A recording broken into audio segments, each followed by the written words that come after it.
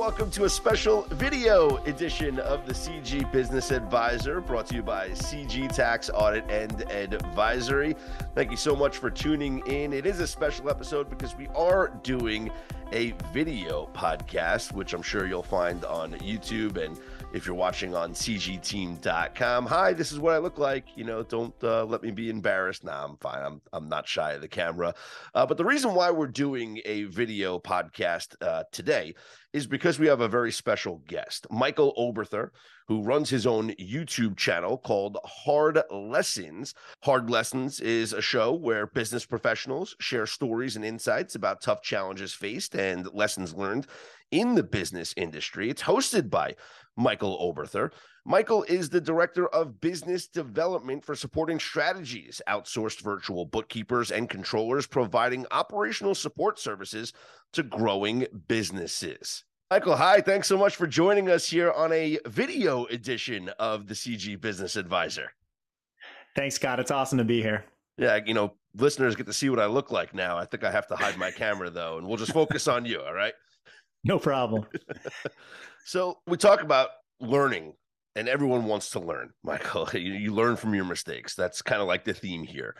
But a lot of times people don't learn from their mistakes, and we make the same mistake a second time, and sometimes it takes a third time. What's the difficulty in that? How do you avoid that and really maybe learn a greater lesson from making the same mistake twice?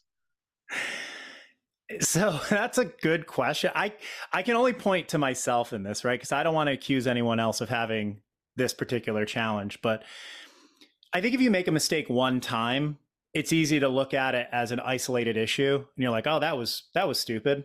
I should try not to do that again. And you may quickly forget about that mistake that you made. I think you almost need to make mistakes several times. I think it does depend on the kind of person you are too. Like, I'm guilty of needing to make mistakes several times, because if you told me, hey, Michael, the thing you're doing, that's silly. You shouldn't do it that way. I will listen to you. I will try to absorb that knowledge and apply it. But I think until I make the mistake again, then think back to what you said, that'll be the time that I make the change, right? So I think making mistakes several times is just part of the normal learning process. I think the real issue is how you're thinking back to that mistake. I am at times challenged with this. I make a mistake, things go poorly, and I'm reliving that mistake. I have to be very aware. Am I reliving that mistake as a way to learn and internalize the lesson I learned from the mistake? Or am I beating myself up for making the mistake? And that mind shift is really what helps me learn from something I did that was incorrect. I don't know if everybody has that internal process, but that is mine. So that's what I would probably prescribe to other people, is just pay attention to your internal dialogue when you're thinking about mistakes. It may help you make progress. Yeah, it makes a lot of sense. And I'm sure, sharing that with others is great. And part of sharing your experiences and your philosophies on how to deal with your experiences, it's basically networking, right? It's basically integrating people that you meet and that you interact with. How important is that in just personal growth, business growth? How can networking be mutually beneficial for both parties involved? Okay. So, it has to be. Networking is about community development in my mind, right? It isn't just a transactional thing, right? We're on a podcast that's run by a tax firm, audit firm, CPAs. I sell bookkeeping, right? There's a natural alignment between those two services. But there are philosophies that people have and approaches to business that people have that may make an obvious connection impossible to leverage. So I think networking and finding mutual benefit is really about getting to know people and getting to know their real approach and what their goals are. It's much bigger than just two business services coming together. It's much more personal than that. It takes time. I think for some people, that's an unfortunate realization. Networking is not an immediate solution to your sales problem, but it is a strong one if you give it time. So I hope I'm answering your question. If I'm not, I'm happy to try again. Well, how do you know that it's working?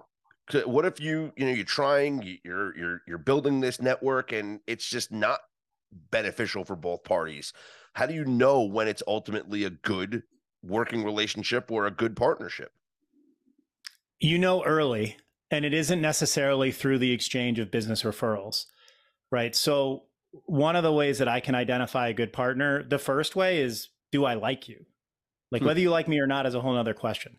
But am I attracted to you because I think you're smart, I think you're funny, I like what you're doing, something about you, right? It's just a natural human thing. That's step one. I think when you're building a network, especially in this area, New York, New Jersey, there's so many people. You need to focus on the people that you really enjoy spending time with, because there are plenty of people. That's one. Two, look for people who are doing things the way you do it, right? There's people in my community who share a lot of content. They're active on LinkedIn. Maybe they have a YouTube channel. Well, when I discover that about a person, I'm excited because I know now I have things that I can support. If they're doing webinars, I can help them promote the webinar. If they're writing, I don't know, some blog or news articles and posting it on LinkedIn, I have the opportunity to support that. And that gives me an opportunity to stay top of mind with them and be part of their mission. And so for me, that is what I look for. I think for anybody, they need to look for people who are doing things the way they like to do things. Golf is a really good example, right? It's a common thing. Oh, you're in business, you must golf a lot. I do not golf a lot. I do not like golf that much. I can play 9 holes and be happy, but then I want to hit the bar. Other people on my network love golf. They play every day, several rounds a day. These are very successful people. They close a ton of business. I think you got to figure out what works for you and then go find people who are doing the same thing. And you talked about sharing other people's content. So cross promotion is to me, it's especially in the content business, it's the biggest form of networking that I involve myself in. It's, you share my content, I'll share your content, I'll come on your show, you come on my show. To me, that's, in my industry, that's the biggest form of networking. So I would imagine, as you mentioned, sharing somebody's LinkedIn post, or even just sharing somebody's business cards with other people, is almost a form of cross promotion. When you mentioned golf, all right, so now you're golfing with a group of people and somebody mentions, hey, we need a CPA, and you say, hey, I got this business card from somebody at CG. And then somebody at CG is at a lunch and they say, you need a bookkeeper. And they say, you know what, I got Michael's business card, and they share that. I think that's one of the great ways that a network expands. Absolutely. I mean, you said it best. That's at the core of networking, is, finding a way to be top of mind with the people in your community so they can remember you. It's not easy. It's a full-time job, but if you do it well, it can help you become very successful in terms of new business acquisition, for sure. All right. Supporting strategies. Let's talk about it. Tell me what goes on at Supporting Strategies, the services you offer to your clients, how you get involved with someone that comes to you and needs help. Yeah. So Supporting Strategies NYC, we are a franchise, right? So there's locations all over the country. We are outsourced virtual bookkeepers and controllers, right? So people come to us through our network. They all have the same goal. Their goal is to grow their business. This is the only people that hire us. No one is coasting in our book of clients. The way that we are helping them do that, most often, they're at 1 to 5 million in revenue. They have a set of accounting practices or a set of accounting software that is outdated or poorly leveraged. And they're looking for, what they're really looking for is a clear view into their business. Which clients are productive, which projects are productive, which of my employees are productive, right? They're trying to maximize their profit and their revenue so that they can continue to grow. What we do, we supply them with a team of 2 bookkeepers. Both have at least 10 years of experience. They come out of the controller seat of a business between 10 and 20 million in revenue. They know what accounting is meant to achieve, and they help that client reorganize their system, implement better software, create better reporting that helps them see their business the way they need to see it. Often our clients are working with other advisors, outsourced CFOs, business coaches, consultants, CPAs, all of whom need great bookkeeping. So we're right in lockstep with that team. We're communicating with everyone, both the client and their advisory, and just providing that foundational bookkeeping piece. So it's a very rewarding position to be in because it may not be glorious all the time, but we definitely help people grow, and it's very exciting to do so. Yeah, and the scale of the businesses that you're working with are at that stage where they do need to outsource this, where it's not just working with it, internally. They're growing beyond that. Their challenge in that is really related to budget, right? If you want a really solid internal accountant or like a controller, bookkeeper or something, you're looking at $80,000 to $130,000. We have taken over the controller seat for some of these companies that were paying well over $100,000, and we're doing the work for 65, right? So, and we're bringing good talent. Yeah. Which is critical. And I know, the capacity in accounting is critical. We have excellent capacity. We have excellent facility for bringing in new team members when we need to. But we have 34 accountants that work for us. They're all W-2. They're all here in the US. And so if we do have a project that requires more oomph or horsepower, we can pull other members of the team in and really get things done quickly. It's really nice to be able to come into a mess and clear it out and just set people on the right path.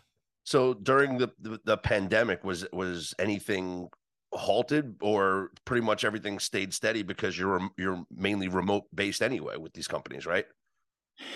Yeah. So within our existing client base, everything was pretty steady. Our team was already at home, all set up, no problems there. But I would say in terms of new business, it exploded. Well, yeah. Because, oh, wow. Okay. Yeah. I mean, I was a little nervous, right? The lockdown happened. I didn't have this set up yet. I'm like, okay, I'm going to do this virtually. I don't know how. But with PPP and other government, not only did our clients need more of our help, it actually exposed a lot of internal accountants who maybe weren't up to the task, right? As a business leader, if you're not an accountant, it can be very difficult to evaluate the skill set of an accountant. Well, a lot of these accounts were exposed, and we were able to bring on a whole bunch of new clients that knew they needed better record keeping. And so we were very busy, and we remain very busy. Well, yeah. That's good for you. Good. Congratulations, man. How can listeners find out more about yourself, about the company, and also about Hard Lessons? Look, the best place to find me is on LinkedIn, right? Michael Obither. There's literally two of us. One's in Ohio and there's me. Nice guy. So great guy. Yeah. But you can find me on LinkedIn. I post all my hard lessons there. You can reach out to me. You can DM me if you want to talk. I'm always happy to connect with people. If you're listening to this and you're thinking to yourself, you know what? I got a hard lesson I want to share. Please reach out. We'd love to have you be on. That's fantastic. Michael, I can't thank you enough for the time and the insight. Great information. And I hope to catch up with you again soon. Thank you so much for tuning into this special episode of the CG Business Advisor podcast, brought to you by CG Tax Audit and Advisory. For more information about CG Tax Audit and Advisory, you can head to cgteam.com. We'll talk to you next time, possibly in normal podcast format, right here on the CG Business Advisor.